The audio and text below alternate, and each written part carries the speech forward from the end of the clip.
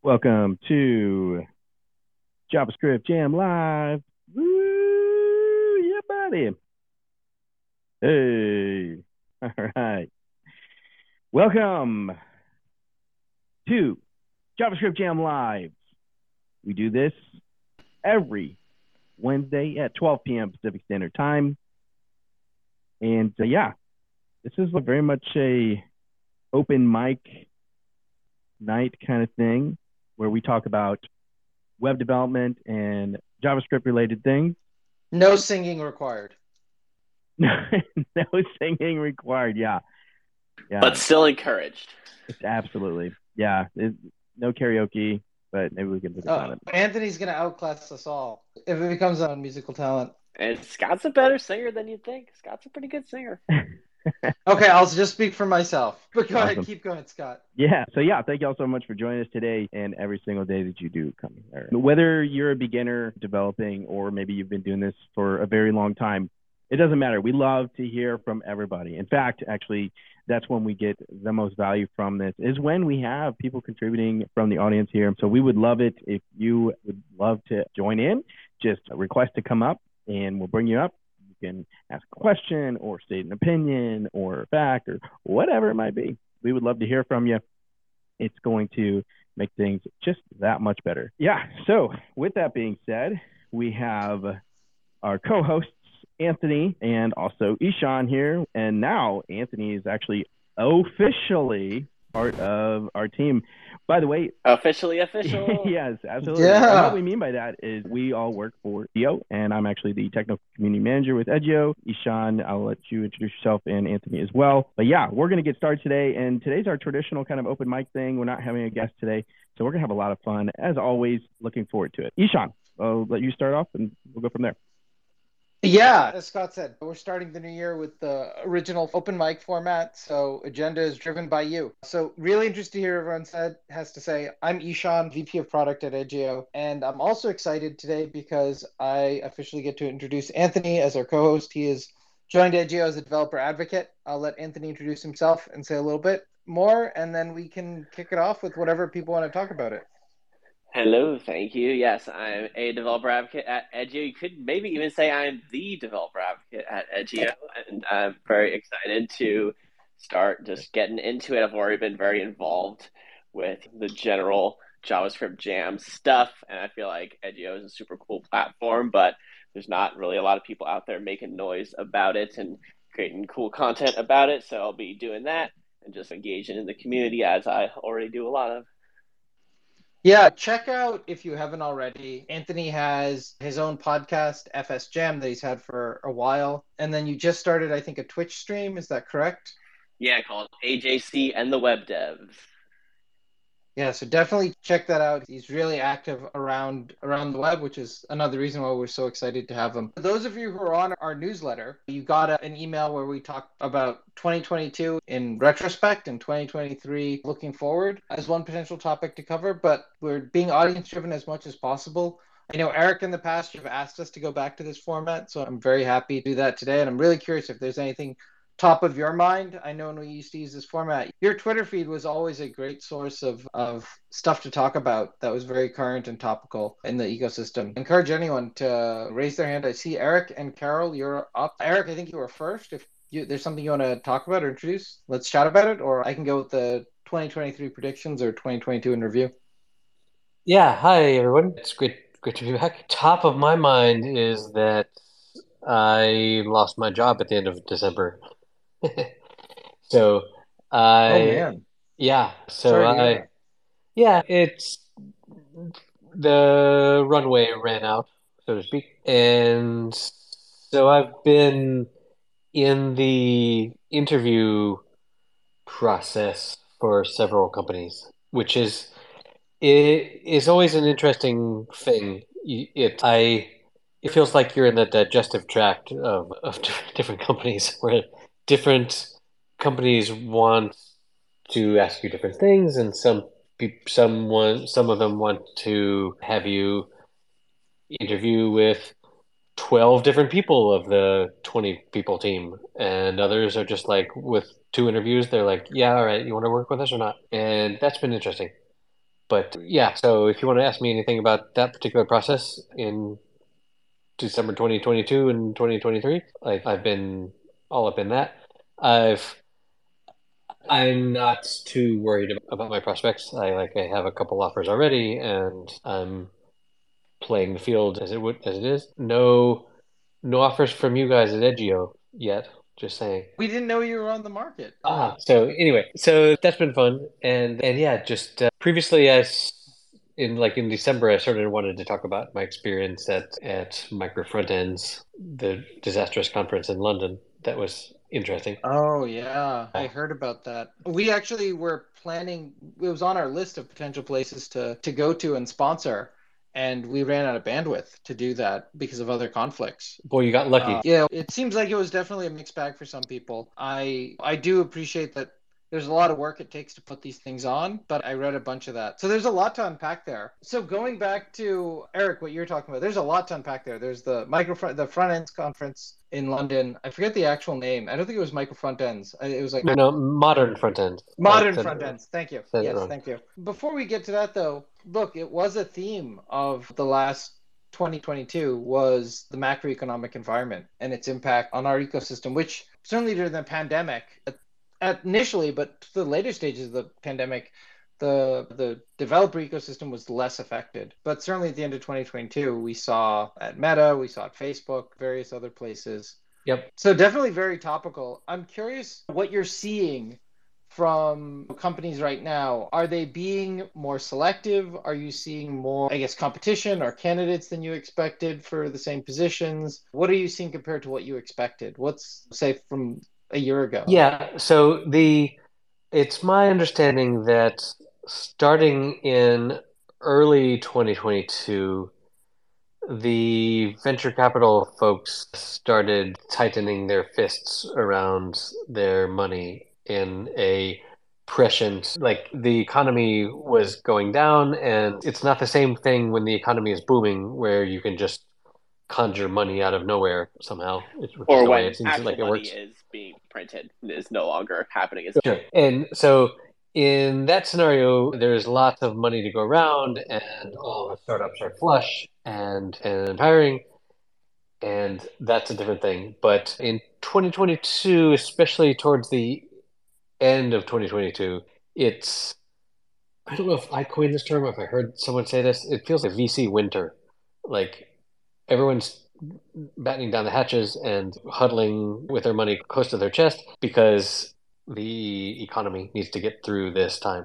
And so there was more selective investments going on, we'll say. And if you were a startup with a track record that wasn't like, you had to be the best of the best to get VC money. And however, there are still companies that raised a bunch before that happened or were one of the best that do still have money to hire people. Supabase, they raised like 80 million last year. Exactly. So there's a bunch of companies that are flush with 6 years of runway or whatever that are still looking for the best of the best developers. But a lot of places I've talked to have told me, yeah, we're on an engineering hiring freeze for the foreseeable future. And that goes with all of the big companies, all the Facebooks and the Twitters and stuff that are laying people off. The money's not flowing like it once did, and hopefully will again.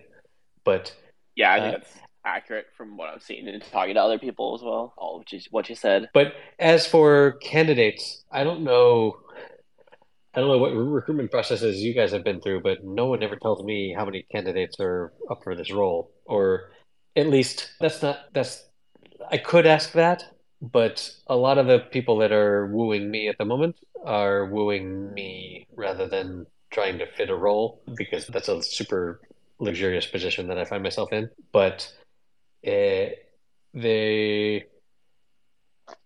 don't really know. I imagine there must be a bunch of people out on the market that are ex-Twitter or whatever. There's a couple things that I found interesting there that you were talking about. The hiring freeze reminds me of a blog post, I'm trying to find it right now, that I saw that basically said, don't pay attention to the layoffs or the layoffs don't tell the whole story. The real story is actually hiring freezes. And that's where the real impact of the economy happens. And layoffs tend to be known about, but hiring freezes are more in secret.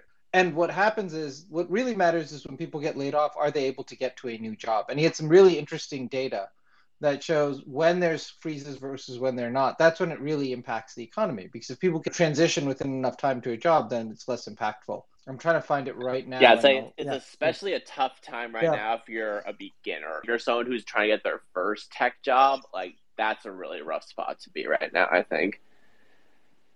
Yeah, I would definitely imagine that's the case. And I totally hear that most people don't tell you how many other candidates there are, but you can get a sense from how quickly they try to close or extend the process. In your case, I totally can imagine it's more people trying to craft something for someone like yourself. And the holidays have thrown a wrench in the machine too, because like when I announced that I needed a job at the end of the year in, I don't know, maybe December 13th or whatever it was, like I had a whole bunch of interviews for 2 weeks, and then Christmas happened.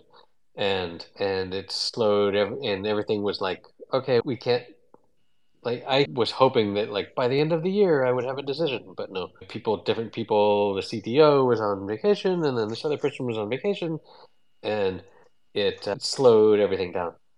But yeah, we'll see. I totally expect that, whether it's hiring or deals or the holidays. Everything. Certainly, yeah. Yeah, honestly, like when you're doing it this time of the year, like try to hold out, like it, because this freeze it's not going to last much longer, especially once the holidays roll back around. People can't sit still, funds start pouring into somewhere. If money's sitting on the sidelines, it's going to end up going somewhere, and tech is always a likely place for it to go. Okay, but what do you mean by hold out? Holding out on dates, like as far as if you're looking for more competitive offers, there's going to be more. Once you get about 3/4 of the way through January, interest will start to spark back up again. Okay, but so how long is it rude to sit on an offer? If I had an offer yesterday, if I wait 3 weeks, is that like a jerk move or? No, if the offer's not super, I'm sure it's a reasonable offer or whatever it might be, but if it's not super compelling, put a button in it, follow up with them, let them know you're doing your holidays thing or whatever you're doing, and then you'll get back to them by a certain date, and they'll be fine. If they want to hire someone else, they might hire someone else, but you're not going to have problems finding anywhere to go. Yeah, okay. I don't know. I'm all about. I like for especially like talented engineers. You have value. You're a very skilled individual. People are lucky to have you that get you. Absolutely. And I also think that going that route that Daniel just spoke of is going to make people want you even more. Like those people that were seeking you and that you did interview with, they're gonna be like, oh, like he's not clawing at us to join us. It's like hard to get. They call that. Sure, absolutely. Yeah, you put it in that work. Yeah, remember, there's a ton of companies with payroll. There's only one Eric. There you go. See, if they could just all give me all their payroll, then it'd be exactly. So I've been following. I see that Jason had his hand up, but he took it down. Jason, I'll let you speak in a second or give you an intro. But there's a guy I follow. I don't know how to pronounce his name. He has a website, Pragmatic Engineer. He talks a lot about these pragmatic parts of hiring and layoffs and stuff like that. So I just pulled him up, and I noticed it looks like he's saying that Salesforce just let go of 10% of their staff, and Vimeo 11%. He said one sad prediction for January 2023 is that tech layoffs will pick up again following the holiday break, and in 2023 we'll have reduced budgets put in place. And then he says today Salesforce let go of 10%, Vimeo 11%. We will hear lots of similar announcements in the next week. Just as I was pulling it up, hot off the press news that we're just hearing that's relevant to the topic at hand. Yeah, he's the most popular Substack in tech, I think. Oh, really? He is? Okay. Yeah. And yeah, I'd agree. His coverage of the economic conditions in the tech industry have been pretty spot on. So if you're I've actually DM'd with him a couple times because he was a user of my previous company software. But yeah, he's got a pretty good podcast on. Yeah, he was on. I can't think of it right now. I can look it up. The Tim Ferriss podcast. Oh, he was probably on several podcasts. But... He's on lots of podcasts, but yeah, he's successfully transitioned from engineer to pundit in a way that the rest of us won't. Level Up Engineering was the podcast I was thinking of by Coding Sans. He did Yeah. a good one on there. If you want to give it a go, listen. So how do I pronounce his name? Eric, you said it earlier. I'd love to know. Georgi, I think. Okay. Georgi? Okay, I'll have to practice that. The His last coverage part, has I been don't know. really interesting. Do you agree with most of his coverage from your personal experience? How has it reflected what you've seen firsthand? I follow him on the Twitters, and I don't really investigate his conclusions. Okay. It sounds like it fits with my worldview, but I haven't done any backup research. He Okay. gets a lot of whistleblowing people to him as well, like a lot of inside knowledge that gets transferred to him because of his stature, I guess, or whatever. Right. And I think at one point, I don't know if he's changed his opinion, but he did roll back some of his coverage of the layoffs. So I think he had put a tweet out saying that he wasn't going to be posting as much as he had been because it was a lot of doomerism, doom and gloom, and he didn't want to keep amplifying that. So I don't know if he's, yeah, because it's going to get. I think we're probably at the beginning of this. Not anywhere close to the end, but not that I know anything. But Sean, I don't know who else here has been around from the original .com days, but yeah, baby. This is starting to feel more like the original .com days than maybe the 08 Oh, days. really? I Yeah. remember those days. But I remember I was talking to CEO of a Fortune 500 company and saying, I don't know, those days are the one in the 90s where he said you could look through office buildings and see clear to the other side because they were just empty. Yeah. Now it's because people are working from home. But History never repeats. Yeah, history never repeats, but it rhymes. Yeah. I think the tech industry is so much bigger and different than it was then, but I think we can all start to see the euphoria of the last few years for what it is now. Or what I think some of us are starting to see the euphoria of hiring, growth in tech headcounts for what it is now. And that's going to take a long time to process through. It's still twice as big as it was in 2019. Yeah. So a 10 or 12% layoffs it doesn't really even get them close to being back to what they were before the pandemic. Yeah, but I do think there is a difference between, and I would probably see, at least for the moment, there's definitely a bifurcation between the developers with closer to a decade's worth of experience or name recognition, their ability to get hired, versus somebody with only a few years of experience or no name recognition. So I was even seeing new job postings for senior level, principal level, staff level engineers at Facebook still being available with notes in the job description saying, hey, this is not affected by the hiring freeze. We're looking for a very specific type of skills. Yeah. So you can get hired at these places if you have a very specific skill set or have the right experience that they're looking for. But you're generic, I don't want to say that derogatorily, but you're just dark matter developer. This is what right. Dark matter developers. Yeah. You're a full stack engineer with a handful of years of experience doing kind of general web app development. Doesn't have that leverage, just to be frank. Yeah, I got hired at Edgio throughout this, and I think that's because my name recognition tends to skew much heavier than my avian experience. Facebook used to be, I went through the Facebook recruitment pipeline. They were very much just, we want engineering talent. We don't care what your specialty is. We just want engineering talent. And just like slurping all the engineers that they could up. I, in the end, told them no because I didn't want to live in Silicon Valley. But it's good for you. That was a thing that happened. I have two quick. Yeah, go ahead. I was just going to ask, don't they have remote work or no? They do now. They didn't 6 years ago when I went through the pipeline. Got it. Okay, sorry. You're right. Thank you. And Adifficio, we will get to you after Eric left. A couple of things here. Okay, I have to go soon. So I just wanted to share two little anecdotes about my tech exams during my interviews. One was they started me off with just an empty repo that had like TS node would run the index.ts.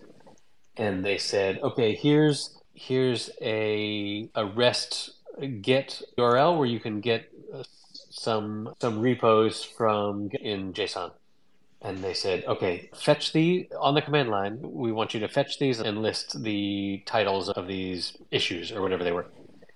And it was so So I immediately started, oh, this is a third-party API, so we need to like confirm that the types all match. So I'm gonna install Zod, and then we're gonna parse this stuff from this fetch thing, and then print them out. And and it was supposed to take like 45 minutes, and within 15 minutes, I had a strongly typed thing to fetch this list. And then they wanted me to sort them, and it was crazy easy. But then when I talked to one of the people that used to work there, they said that sort of things tripped up like 90% of all the people. Like people didn't understand that the fetch gave you back a response, and then you had to await the response.json and that sort of thing. Like that, people didn't get that. And my other experience was an example code review where this company had come up with this PR in React where I swear every single line had some mistake in it. It was if I tried really hard to do this, I don't think I would do it as well as they did.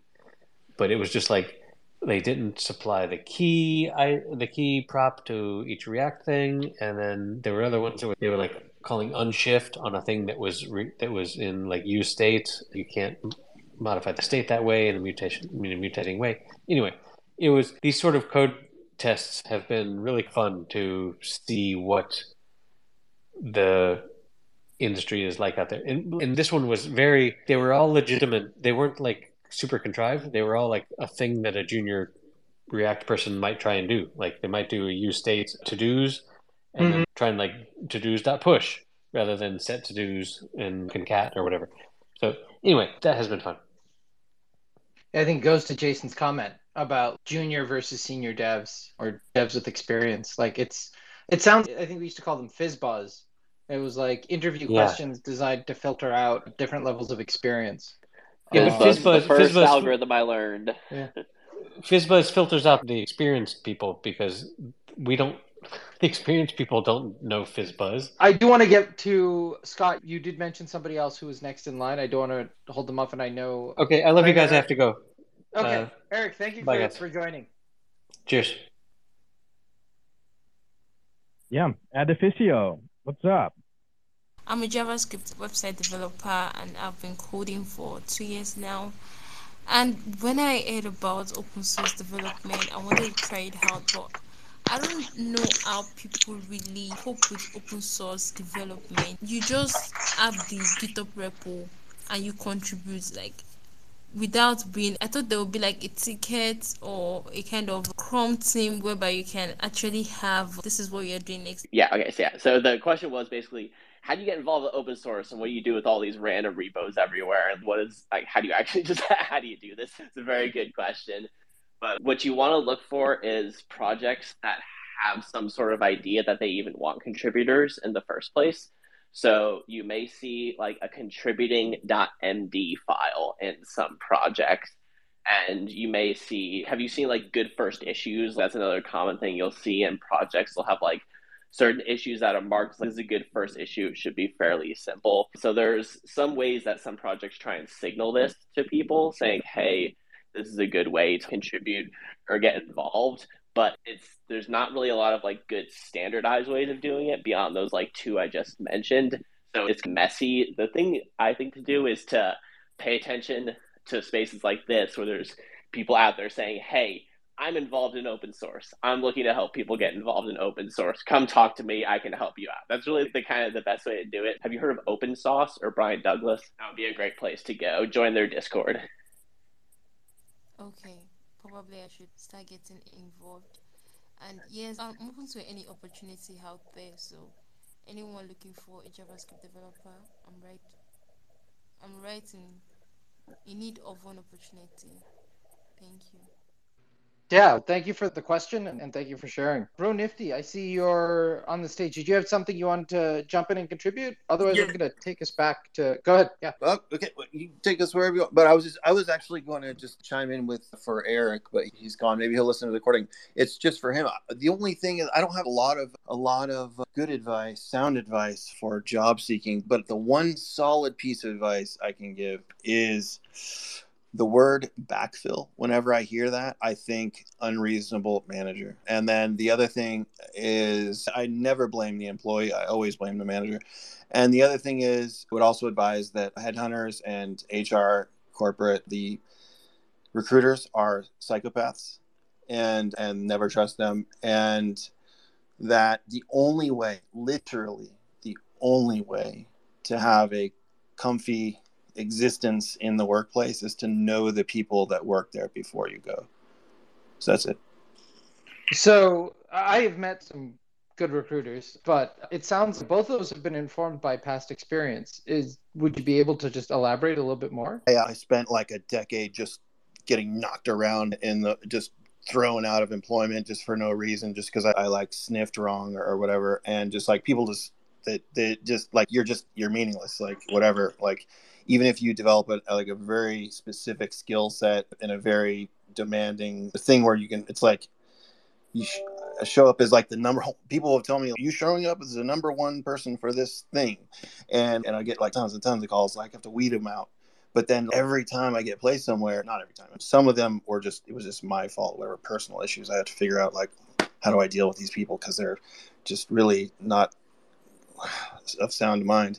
But either way, it can be really tough. And when you're in a good spot, I would say, even if you feel like maybe like you're getting like, you feel like maybe somebody else is making more than you, or maybe somebody else is better than you, I would say if you are working with people that you and can get along with, you like, even a company culture that fits, like just stay there, because that's the most important thing. So yeah. Let me maybe recontextualize it. You tell me if this is accurate or not.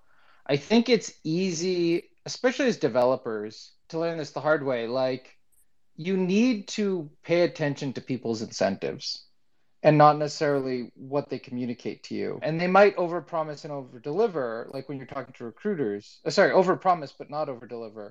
But if you think about their incentives, they're not getting paid by you, the person who's looking for the job. They're getting paid by the company who's going to who they fill a position for. So like their incentive is to send as many of the best fitting candidates as they can to it. And an unscrupulous recruiter would maybe overpromise to a lot of people, because they get rewarded if they're not thinking long term, and less punished if they overpromise to certain people or try to get as many candidates in there. And does that sound like another way to recontextualize what you're describing? Oh yeah, you're focused on the recruiter part of it. I don't know if it's so much the recruiters. I think the pathway into an organization through a recruiter where you don't know anybody first, I think is generally like your worst path. Yeah. Okay. Yeah, I was. Yeah, it's not super great. It's not a great place to be. I've been there. Yeah, it's like you're involved, as Isha was saying. There's weird incentives, and the system's challenging to work through, and involves signaling certain things that may or may not signal whether you're actually suitable for the job or not, and lots of stuff like that. Do you want to just set it up and see if Brian has any additional insights? Yeah, just we had a listener kind of asking the kind of boilerplate, how do you get involved in open source, and how do you manage all these confusing repos, and what do you do to get involved? Like, how do you even start? Just the thing that you run spaces about this exact topic frequently. I think you did today or yesterday. And maybe one other thing to add to that, and I might be extrapolating, is I think the goal of this is for the listener was to both get experience, but also get exposure to landing a job. To get a job, exactly. Yeah. Yes, yeah. Yeah, thanks for the thing, Anthony. Yeah, I've been doing some spaces around Good First Issues this week. Going to do a video and a blog post around it. But for context, for everyone who doesn't know who I am, I spent the last 4.5 years working at GitHub, engaging people to do more open source and talking to people who are doing it well to get more, like, just grow open source in general. I shared that less than 1% of all developers on GitHub do open source contributions. So my goal with my company I'm working on right now called OpenSauce is to increase that number. So I mentioned that because getting it started, I think there's a lot of like really good open source.guide is a thing that my 4 members of my team at GitHub put together before I joined. And there's a lot of good information there, but that's all it is, just information. It's very general information on how to interact with GitHub, how to open issues, how to be respectful and kind. But what a lot of people are looking for is the actionable thing. And I think getting your job through showing real work through open source is such an underutilized like skill and opportunity. And that's what I'm trying to push for. So like some options are like I want to avoid, because I don't want to tell everyone this is my advice and don't do anything else that's out there. Yeah, it's not necessarily prescriptive in the sense like you do this, you're going to get this outcome. So much as here's a couple things that will probably set you in the right direction. Exactly. Yeah. So all the stuff that's out there will set you in the right direction. What I'm trying to do is give the next step after. So after you found your good first issue, or after you found the project, or after you learned how to use GitHub, then my pitch is in my Discord, actually, just folks who are sharing some early projects. So there's a Avi who's based in Japan. So she usually does spaces like a couple hours from now, has built an open source project to share your spaces. And it's got like 11 stars on it. And it's a Next.js app that doesn't work yet, but people are building it together in the open.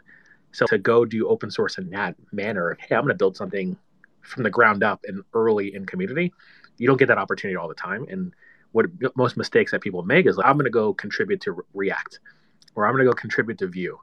And like such a big project, there's so many moving parts, and they're having calls and Zooms and all this other stuff that you like, it's hard. It's like playing double dutch. You like try to jump in and then you get burnt out, or you hit the wall and you're like, this is not for me. But if you went to like recently TanStack was renamed to TanStack from React Query. But if you went to React Query in 2018 and was like, oh yeah, this is a cool project. Like imagine what you would be 4 years from now with all that knowledge in React Query and a project that only one dude, a co-founder of some small startup in Utah, who's Tanner, was building that for his startup. And if you come along and learn that, like you could grow with the project. And I think a lot of times we miss the opportunity of growing with the project, showing contributions over time, and then leveraging those contributions to put in your cover letter or put in your resume or take inbounds from people who can notice you. That's, I think, really the key advice is don't try and join the biggest project there is because you think that's the thing to do because it has like traction. You want to be able to find like the things that are almost about to blow up, which is harder to find, but that's also the ones that tend to most need the contributors or the people who can give the intangibles like the docs or the videos or the extra stuff because they've built the thing. It's like an MVP, but it's still like all the other stuff that it needs to like really become a very successful open source project, and that's the good place to be. Yeah, and to echo that too as well, Anthony, I learned how to code back in 2013, and it was like around the time when boot camps were getting popular. So Dev Bootcamp had just started, and one of the things that when you go around the room and you do these those intro meetings on a Zoom or you go to a meetup, they're like, "Hey, why do you want to learn how to code?" And what I heard a lot around that time, and it's laughable now, but most people were like, I want to learn how to code because I want to start a company because I want to be the next Facebook. Like, I'm going to build the next Facebook. And what usually people who want to code is like build literally Facebook. They put all the features in there and they're like, oh, this is the best thing ever. And then no one uses it. And what a lot of people forget about Facebook is it started with one feature. And like Twitter, it started with one feature. It was like sending SMS to tell your friends of what you're doing. And we miss that origin story of a lot of these projects. So you look at any open source project where like even React, it was like literally injecting PHP style coding inside of front end web. It's cool, but no one got it. Like when React was announced, Tom Occhino actually gave a talk recently last month at the Andreessen React Party here in San Francisco. And he was talking about how that when they shipped React, they shipped it and they were talking about all the technical things they could do because React existed. It was at the F8 conference. I don't know if that still happens, but Facebook F8 conference. I've watched some of these videos of these talks they've given back 2013, 2014. They're dense. Yeah, and the crazy part is like when I learned about, because I just took my first job as an engineer and I learned about React through F8, and like the entire bank of engineers that I was sitting with, we all laughed at it because like we had jQuery then. Why would you use React when you had jQuery? React was dumb then. How innocent. But 6 months later, they announced it at JSConf EU. Jordan Walk presented it. And he didn't present it as a technical thing that they solved problems with. It was like, no, actually, he didn't present the technical. He presented the painkiller part, the problems that were solved at Facebook because of React. And that's what grew adoption, is because people could see, oh, yeah, I saw you. And also, Pete Hunt did his talk where he put in the context, like, versus Angular and Backbone and the other front-end frameworks that were available at the time. So he made the case of not versus jQuery, but versus the other component things that are being created, whether you realize it or not. Yeah, it's funny because like it's what I see in the Jamstack world, which is the place I come from. Like everyone builds a new CMS, every couple years, and all the other CMSs are still around, but there's yet another one. And like I see all the CMS that's been around there. One that comes to mind is like Tina's still around, but you see it evolve into the next thing and the next thing and the next thing. From Gatsby to next. Exactly. And Gatsby is actually doing a rewrite as well. I think you saw that announcement where they're pulling out the content layer, and their focus is less on the competing with Next.js to now they're competing with Contentful. Interesting. Oh, I missed that announcement. So that's the person who would ask that question is popping back up. Her mic is super duper low. If you turn your volume up all the way, then you might be able to hear what she's saying. And I have no idea how to pronounce her name. Dipisayo. Hi. Dipisayo, actually. Okay. Hello. Yes, can you hear me now? You're louder now. You sound great. Okay, I had to rejoin, so I guess I missed some things. Yes, you actually gave. I saw the link in the chat box later, and I've joined. Thank you. And like I've said, it's just like someone is not actually getting the whole community thing. How do you bond also when you get to the community, and how do you interact well so that you maximize the opportunity? Also, the name of these pays developer, is it like we have jobs available, or I don't know, I just want to understand very well. Thank you. Yeah, I think it's asking if there's open source is like actually feeding people into jobs or not, which I think is not the case right now. It's getting you like cool open source cred, right, Brian? Yeah, I mean, we'll get there eventually. We've done so far in the last 6 months that we made partnerships with companies that are doing open source to get them to use open source for tracking their contributors and also growing their contributors. So that was like step 0 was like really just getting the word out. Step 1 was connect to companies, because I think that's the missing point is we have so many communities that are encouraging open source contribution, showing them the ropes, but there's not enough projects out there that will onboard these folks. And like we have Hacktoberfest, which it's a bit of a cluster because not everyone's prepared to do Hacktoberfest and you get random folks contributing. So the next step that we're working on is actually validating folks who are doing open source and doing it well, and like creating that model to also encourage other ones to make that contribution. So eventually we'll have a job board. Eventually you have invites to contribute and to interview at places.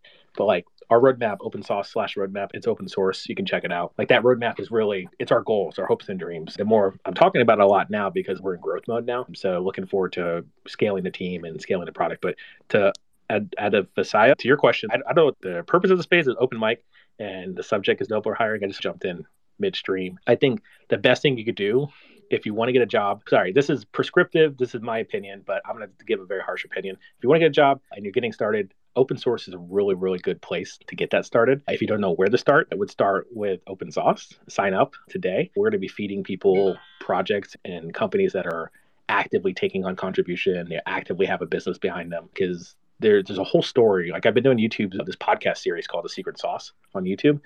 And there's all these stories of people getting their jobs through open source. At GitHub, we create Electron's like one of the most popular native app solutions for building apps in JavaScript on the desktop.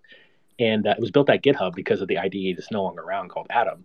And there was an intern who was like done doing intern work in the middle of the summer and was invited to make contributions to Electron. And then eventually was invited to work part-time during his last year of school.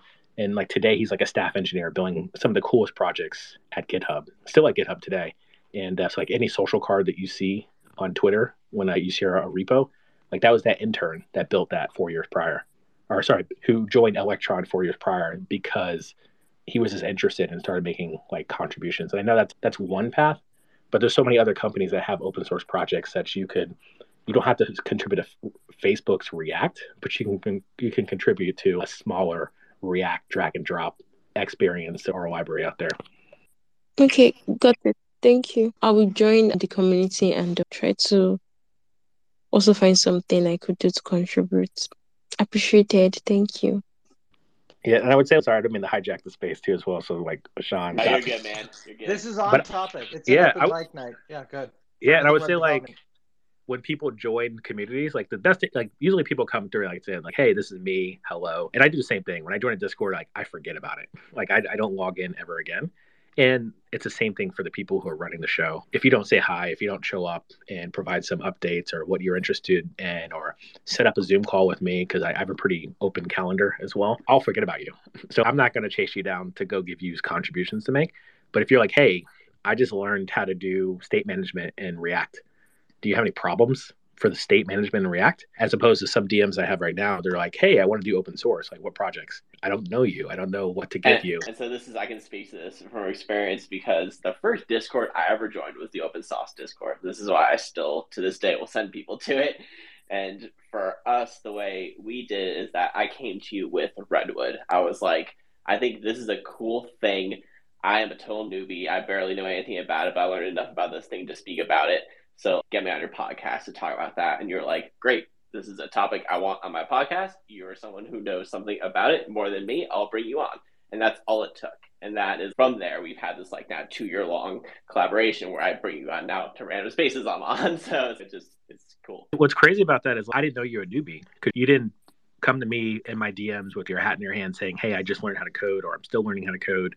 You're just like, hey, this is a cool thing. You have a podcast. You've never mentioned this on your podcast. I'm like, yeah, I've been wanting to talk to Redwood or talk to somebody who knows more about it for a while. And you presented yourself, and now you have a successful career. Not because of me, because of your tenacity, though. But you're along there for the journey. I think. Oh, Jason, go ahead. I hear your hand up. Go ahead. Yeah, no. Apparently, your hand goes down when you unmute your mic, so I didn't know that until just now. Brian, I think to add on to what you were saying, at least in my experience, using the open source repository yourself first before trying to figure out how to contribute to it would probably be a good prerequisite. I don't know if you called it out exactly like that, but at least in my experience. That's a great summary. Yeah. It's almost not obvious, but it's like the most obvious thing to do is use it first. Because it has to be something you're using it for a reason, because you're interested in it. So just wanting to contribute to open source in the abstract is too wide of a question, like you were talking about. What do I throw you at if you can't get any more specific than that? But if you've got a project you're using and something doesn't work right or isn't clear enough, particularly that's the big one, is like documentation, right? Because if you've used something and you figured something else that's not in the documentation, that's a great way to contribute something. Is you don't even have to fix the code. You just, hey, I figured out how to use it. Here's an example. Because coming up with good examples is always the hard part when trying to, especially for the younger repositories or younger projects.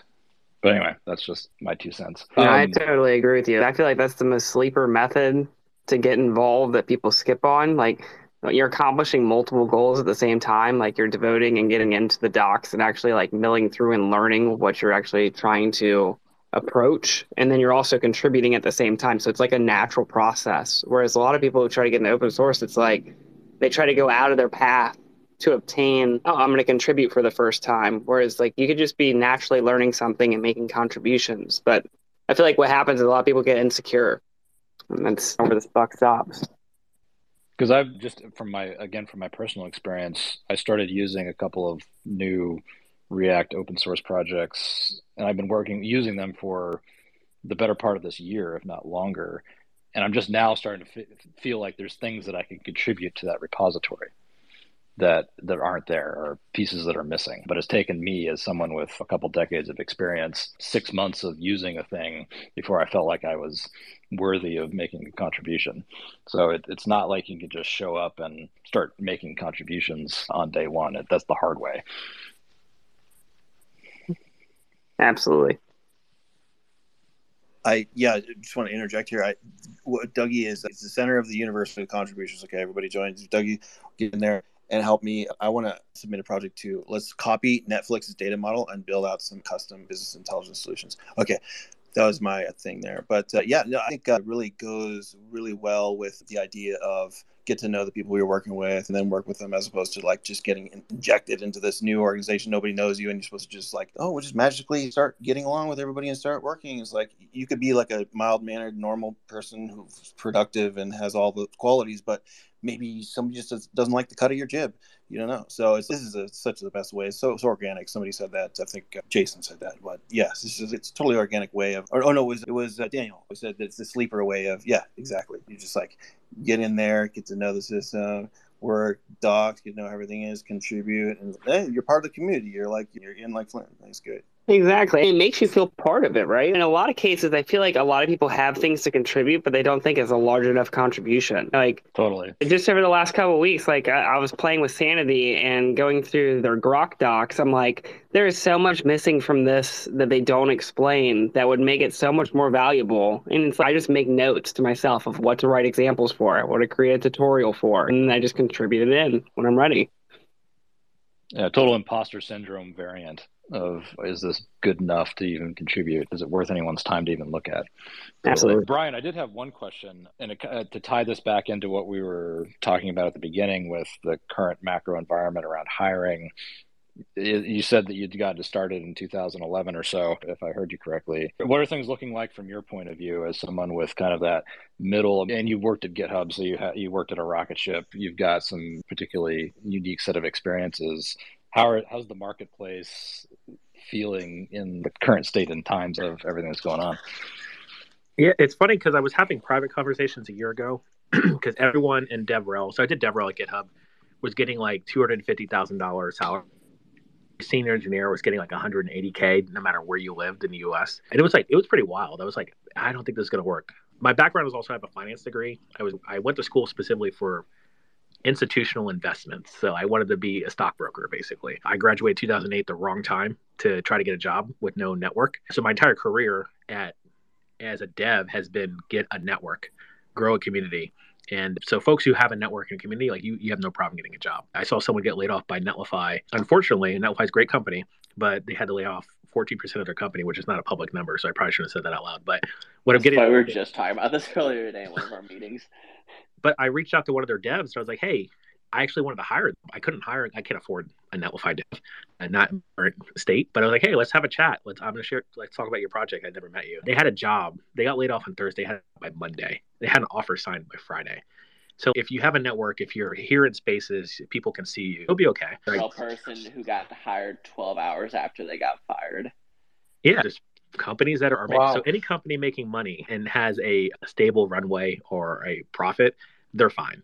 It's all the startups that took tons of money and have no business. That's the challenge, and that's what you got to. You don't need to avoid, but you want to be concerned if you're working on a startup and there's like plan to profitability.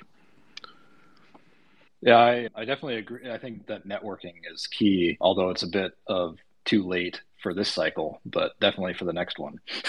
Be working on your networking. Yeah, that's why I have to drop to jump to a meeting, so I'd love hanging out with you guys, but OpenSauce, we're having profiles will launch at the end of the month, so anybody can sign up. The landing page doesn't show this yet because we haven't shipped it, but if you look at any of our issues, you can see this feature coming. So anybody who have a profile will start recommending contributions and companies to reach out to folks who want to get intros. Like that's all on our roadmap. And I would love to chat with anybody if you want to DM for a demo. We'll ship some demos to the YouTube channel soon. But yeah, I love joining the space. I think this might be the first or second time I talked. But yeah, thanks for hosting this JavaScript Jam. Anytime. We do this every week. Thanks for coming. Yeah.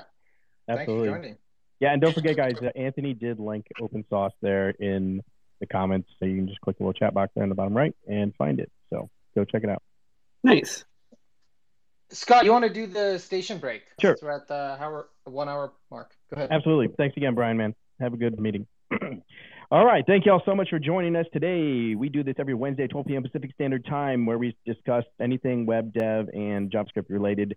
We're so glad you're here today. Whether you're a beginner developer or whether you've been doing this for a very long time, it doesn't matter. We want to hear from everybody. In fact, that's how we get the most value from here is when people just join in the space and contribute and raise their hand there. If you do want to have a conversation with us, please just put your hand up or request to come up, and you can do so by clicking the little plus heart symbol there and put your hand up as well. And we would love to hear either a question or opinion or a fact or whatever it might be, because we also love to help people and bring value to them as well, which this space has done very much, I feel like. So excited for the topic at hand today. We are talking about developers and hiring and the layoffs that have been going on, things like that, but trying to keep a positive note here for 2023 and going into it and what people can do to better themselves in the new year. Thank you all so much, and back to Ishan. Yeah, thank you, Scott. One of the things we opened at the beginning for those who joined late was reflecting on 2022 and predictions for 2023 in the year ahead for the JavaScript and web development ecosystem. And that's how we got on some of the topics we just raised. And again, as Scott mentioned, feel free to raise your hand. We're happy to bring anybody up to the stage, and it's an open mic. Just talk about anything JavaScript or web development related is on topic. But I'm curious, as we go into the last half hour of this space, what people think their predictions are for the ecosystem, whether that's technical, whether that's economic. I'm very curious to hear what people think they expect to be coming in the next 12 months ahead after what we saw in 2022. We sent out a couple links in the newsletter this week. So if you go to javascriptjam.com, you can sign up for our newsletter. And I believe there should be a link as well there for this week's newsletter. We had a couple of interesting articles we collected from across the web on predictions for the ecosystem. Anthony, I'm curious if you got a chance to look at any of those and if you had any reactions to what was in there. I have not, but I would say in terms of predictions for ecosystem, I predict that we're going to see a greater increase in enthusiasm for like non-React frameworks. I think that there's a kind of very strong, actually I made a tweet about this somewhat of a snarky tweet, that I think that some projects fell into this pattern where they're like, use our tool because React sucks. And I don't think that entirely follows exactly. You have to make a case for your actual tool, but I think that's a strong sentiment. So we're going to see a lot more of that.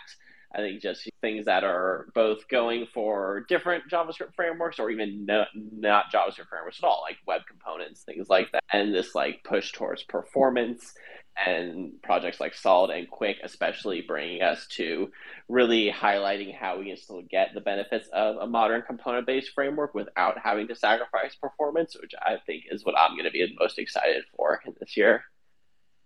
Yeah, I definitely feel that personally, and I feel like that was definitely in the air. People are calling it post-React. I thought it was really interesting. One of the folks we linked to, Bytes, was a newsletter, had their predictions for 2023. And another one was Ryan Carniato's reflections on 2022. He's the creator of Solid.js and predictions for frameworks in 2023.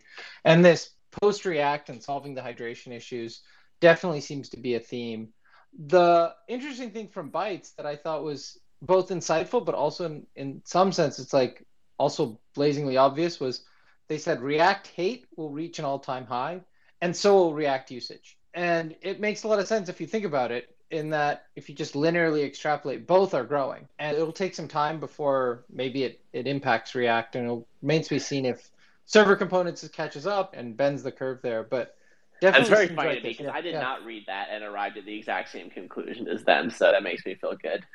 Yeah, I mean, it's the insightful but also extrapolation of linear patterns so far if you just keep going. Both are growing. One of the other things they had as it relates to what we were just talking about, the macroeconomic environment, was, and this was their leading thing, they said RIP to VC-funded open source. Exactly. There's less VC money, as we were talking about earlier, but that doesn't mean there's no VC money, and that doesn't mean that there aren't still smart ways to invest VC money in open source. So I think it's going to be a general downtrend, but I think that's because of macro forces, and that open source, like VC-funded open source, we have no idea yet because it just happened. Like it just happened a year ago, so we can't even say whether it succeeded or not yet.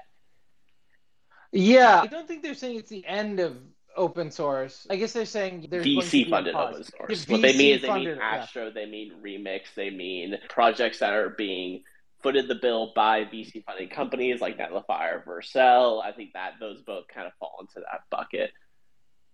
Yeah, I think it means, I don't think it agree. I would just caution somebody listening to that to mean those projects specifically. Those ones actually got funding. I think it means any new ones that might have been, say, in 2023 are less likely to get funded. Those, some of the ones you mentioned, but it's not possible. Yes, exactly.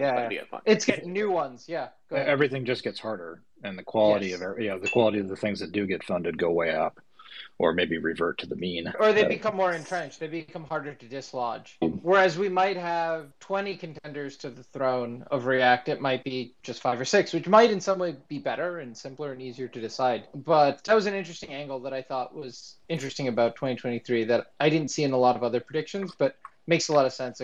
The technical parts and the economic parts of the ecosystem together to look at how those interplay. Yeah, go ahead. I'd make a point on the topic about React peaking. I think on the flip side of that, I agree that it might be peaking in the bleeding edge open source flavor of the week hot topic. But on the corporate side, so where most software exists, it's just getting started over there. The amount of software that has to be rewritten over the next decade and new software that needs to be developed, it's all going to be done in React. It's also why I think we should really caution ourselves to tell beginners to learn these hip new things instead of React. Totally. That's exactly where I was going. It's like, if you want a good, safe job that isn't necessarily at a startup or isn't necessarily at a, quote, tech company, there's so much work to be done in what some of us might consider boring, uninteresting software, but it's good paying jobs, and that software lasts, I think, in terms of decades for how long software needs to last. There's a lot. Brand new React applications will still be being written in a decade from now, if history does indeed repeat.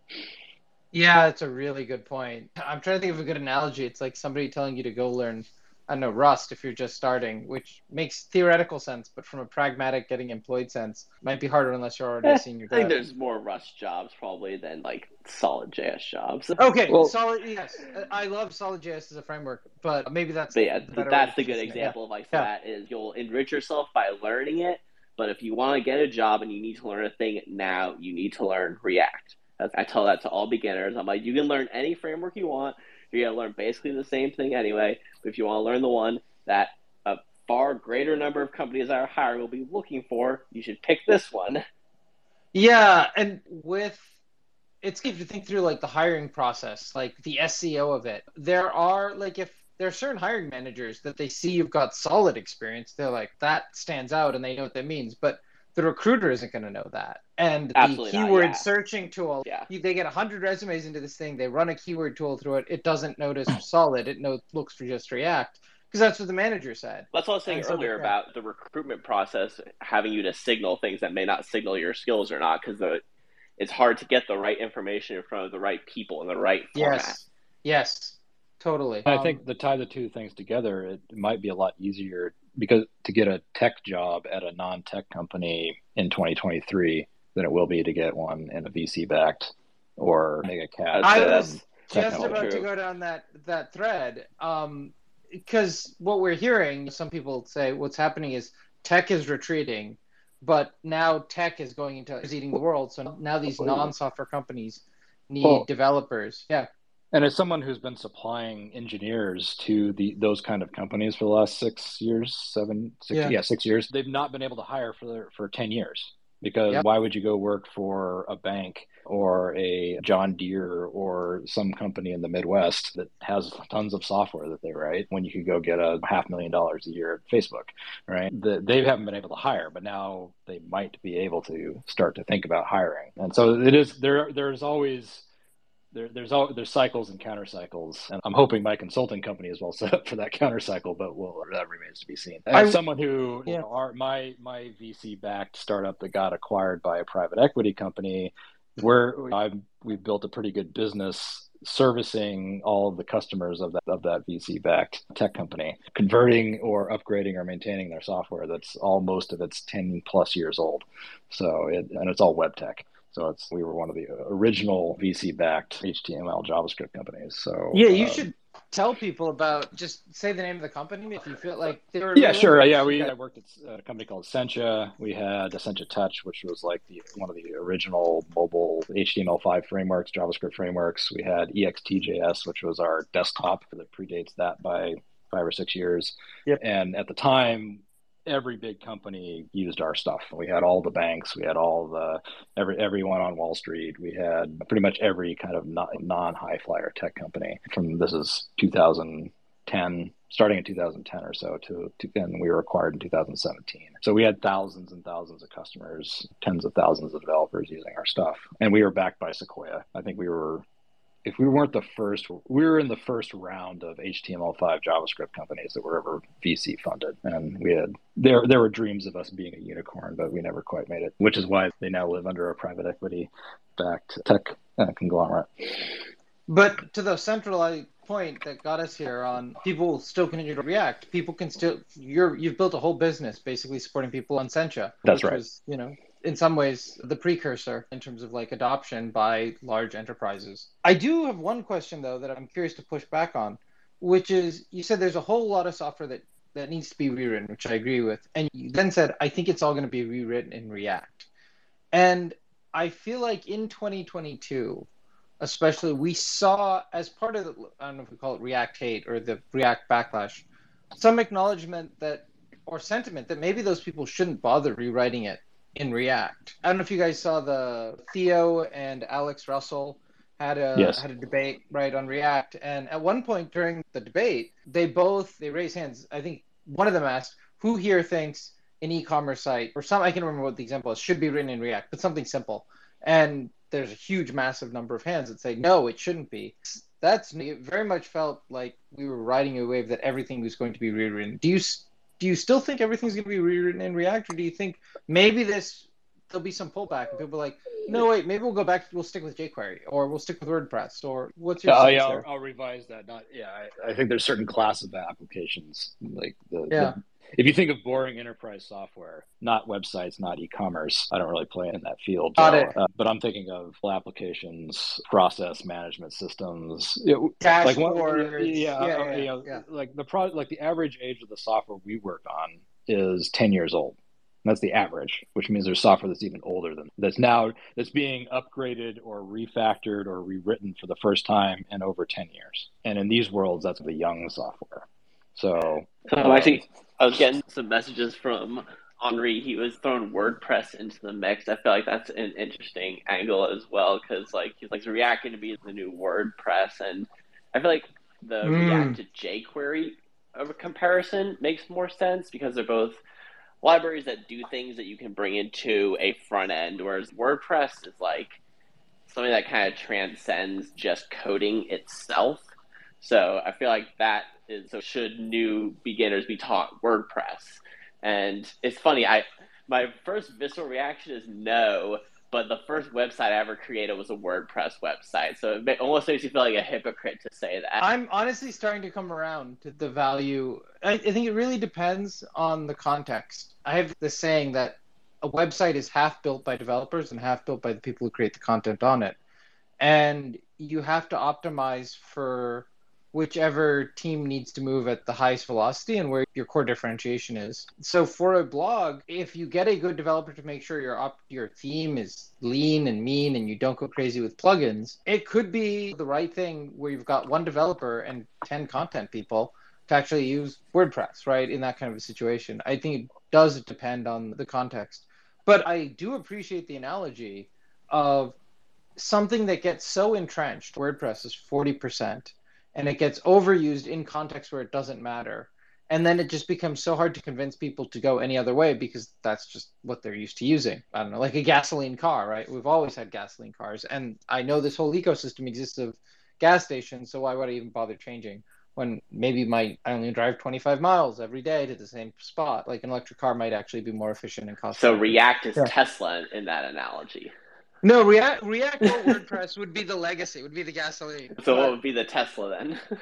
the Tesla would be Solid, or maybe Redwood, or maybe jQuery. Yeah, see, I think that to me, React, Solid, Redwood, all that stuff sits in a bucket, and WordPress is in a different bucket to me because that's solve the problem of where is the data, like where is the blog post. You're absolutely like WordPress right, solves that problem for you at least. WordPress it's monolithic. It is the CMS and the development environment, so to speak, ignoring that it's basically PHP, whereas React likes to say I'm just a library. Yeah, I totally agree. But I feel the visceral part of the analogy, which is just something that got so popular, it's going to be an overhang on the ecosystem moving forward. I do think, like, on that point, like WordPress versus what's being talked about, WordPress is the solution, whereas React is a tool. And I feel like people forget that. Like, it's great for what it is. It's a really good way to put it. Yeah, like WordPress teaches so much to the tools being used today and how we structure data and how we do these repetitive general tasks that we really shouldn't even need React for at this point. It's a matter of preference as well. Like in wanting to develop your skills and do what's the fastest if you're in a monetized environment. But WordPress it's a fantastic solution. It's the most complete solution when you really think about it, as well as the highest adoption. Yeah, I mean, we talk about in the Jamstack, you as a developer can piece a bunch of things together, and suddenly you're going to do an e-commerce site, you use Contentful, and you maybe Shopify headlessly, and you put React, and then you host on maybe like a head Jamstack. But you still need to be a developer to do that. But if you're a non-developer, you can recreate that same experience as I get a WordPress instance, I put a bunch of plugins on it. Unfortunately, it won't be as fast, or there are a bunch of other issues, but it certainly can make a lot of people productive really quickly. I think, again, it really depends on the team and the context. I'm curious for other predictions for 2023 in the ecosystem. Some of the other ones that I know came out when I was going through and looking through a bunch of these was TRPC replacing GraphQL. A lot of people were TRPC is awesome. It's not going to replace GraphQL. I'm so sick of this take. Oh yeah, okay, dive in. Tell me. Yeah, I think I know where you're going, but go ahead. Yeah, link to one of Theo's videos on the topic. He does a pretty good job of covering it. Yeah, actually. He did actually at the Composability Summit. Yeah, but sorry. Yeah, I sent a video to not my old CEO who is at the GraphQL company that I used to work at, and I think that the reason they're compared to each other is because they both provide a way to create end-to-end full stack type safety. So you can write your JavaScript functions and you get autocomplete for your database row. That's all it is. That is the entire point. We built this huge, insane chain ecosystem of tools to achieve that. So you can autocomplete your database from your JavaScripts. That's the entire thing. There's nothing more than that. That is why people use TRPC.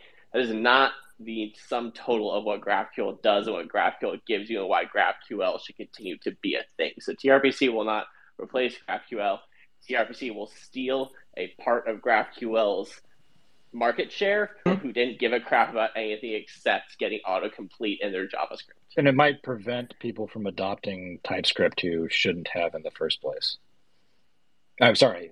GraphQL. Sorry, that's what I was going to say. Yeah. Yes. Yeah. Because everyone for a while there, everyone was throwing GraphQL into their simple web app. That if you've got a Next app that talks to a database, do you really need GraphQL to sit in the middle, or can you just write some APIs that return data from the database? And TRPC gives you a nice, type-safe, fast way to do that. But if you've got the GraphQL cases, which is heterogeneous environments with multiple clients and teams, and I think I'm summarizing Theo's points, or if it's a publicly facing API, then GraphQL is probably still the right choice. He hates publicly facing GraphQL APIs, but yes, everything else you said there was correct, and I make the case for public GraphQL APIs also. Yeah, I think that's a good way to put it. But it's interesting. It's going back to React. I think React got adopted sometimes by people who it was overkill. They didn't need it, and so it doesn't replace GraphQL, but does maybe compete with it for market share where it maybe shouldn't have, just simply by its popularity. Well, I think this is funny though, because this is what GraphQL did to REST. It's just history repeating itself the other direction, because GraphQL stole a bunch of people from REST who they had no business with stealing. Yeah, it's history rhymes. So a few other predictions that came out regarding frameworks. Laurie Voss, who ran the Jamstack survey, he was predicting that Next.js would slow down and Remix will jump. And one thing that I liked actually when I went through this is that he did, and I saw other people do this in various other aspects, which is they score their predictions from last year. I don't know if you guys know Tom Tongues. He's a VC, venture capitalist. He also scores his predictions. Scott Galloway does that as well. And I thought it was interesting what they got right and got wrong. And so I encourage folks to get our newsletter, follow the link, and follow that and see what they got right or wrong. On their predictions, they had predicted when it relates to frameworks, they said React will stay, Svelte will grow. And he gave their rating a B+. Because he said Svelte grew nicely, going from 30% from 19% share, but React grew even further than they did. So it goes back to React hate will continue, but so will React usage. I'm curious what other people seem to think for predictions of frameworks that'll grow in popularity in the coming year. I definitely think that Astra will, and I agree with Remix as well. Yeah, but a real quick one. Somebody mentioned, I don't remember who it was, but somebody said that it takes a gain or a 10x improvement for someone to want to shift from calling something legacy to. Natter Dabbit is the one who said that. He was right. Yeah, I believe that because from jQuery is awesome. I use it. Like it enables various widgets and stuff, and that's just what it is. But yeah, jQuery is awesome. But as far as like the main like framework for doing imperative programming, that's not declarative is better. Like something React is better. Going from React to one of these other like Svelte or one of these other ones, like I don't see a 10x from React to another framework. Furthermore, I think the declarative nature of React, just like SQL, where it's declarative, you're not imperatively telling which table to join, how, where, when, then this and that and the other thing. No, you just tell it what you want and it gives it to you. That's what React does in a very similar way. And there's things like React Fiber 3.js with these animation frameworks, and you're building video games on top of it.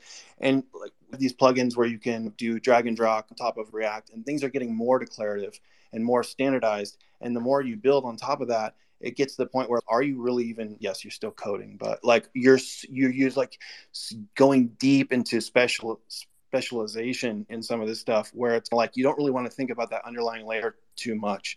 Like you want to stay in your specialty, stay in your lane. You don't want to be context switching constantly and all these different things. And I think something like React, where it gives you the basic of everything you need, you can standardize upon it, and you can build frameworks on top of it and stack it up. The thing about it is, and just one other thing besides that is what I wanted to mention, and I got stuck in a long thread with the CTO of Vercel and Miko, and yeah, CEO of Builder. Those really super big, huge, gigantic brains there. You guys know what they're doing, but somebody would make a comment that like React is not reactive, and I don't feel like responding there, but I'm just going to say React is reactive. Okay, you have props, state, any variable declared in the component body will force a re-render anytime one of those changes. The difference between something like not Builder, I'll set that aside, but the difference between something like that and Solid is Solid. State management. If you think about statement, what is state management for? State is management for you want to manage the value of something across components. Already have state management inside a component. But if you want to pull it out, you want to lift state up, you want to pull it out, you want to control how your app is re-rendering, how many times, in what circumstances. That's where state management comes in. And that's Solid is giving Nifty. Huh? I'm sorry to cut you off, man, but I know that some of us have like meetings we gotta get to. We're gonna close out here at the. All right, no problem. No problem. All right, so that was it. So yeah, my prediction is there's not a 10x beyond React. Okay.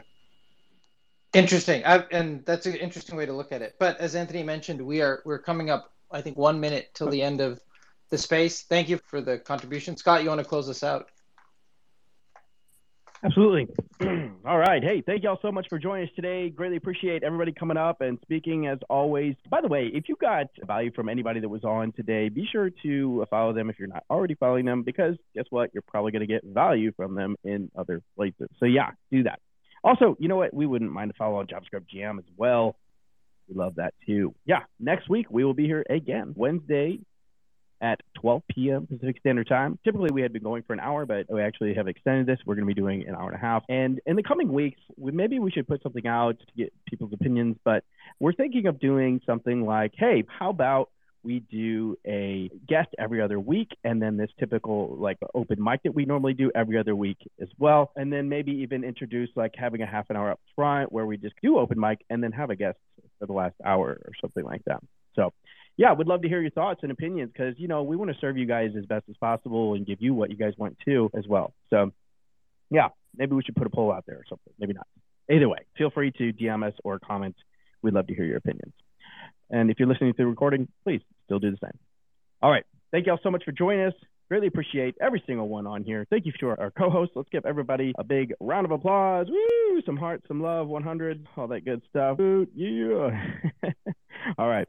Thank y'all so much. Appreciate you. And we'll see you next week. Yeah, always too fun. All right. Thanks, guys. See you in the next one.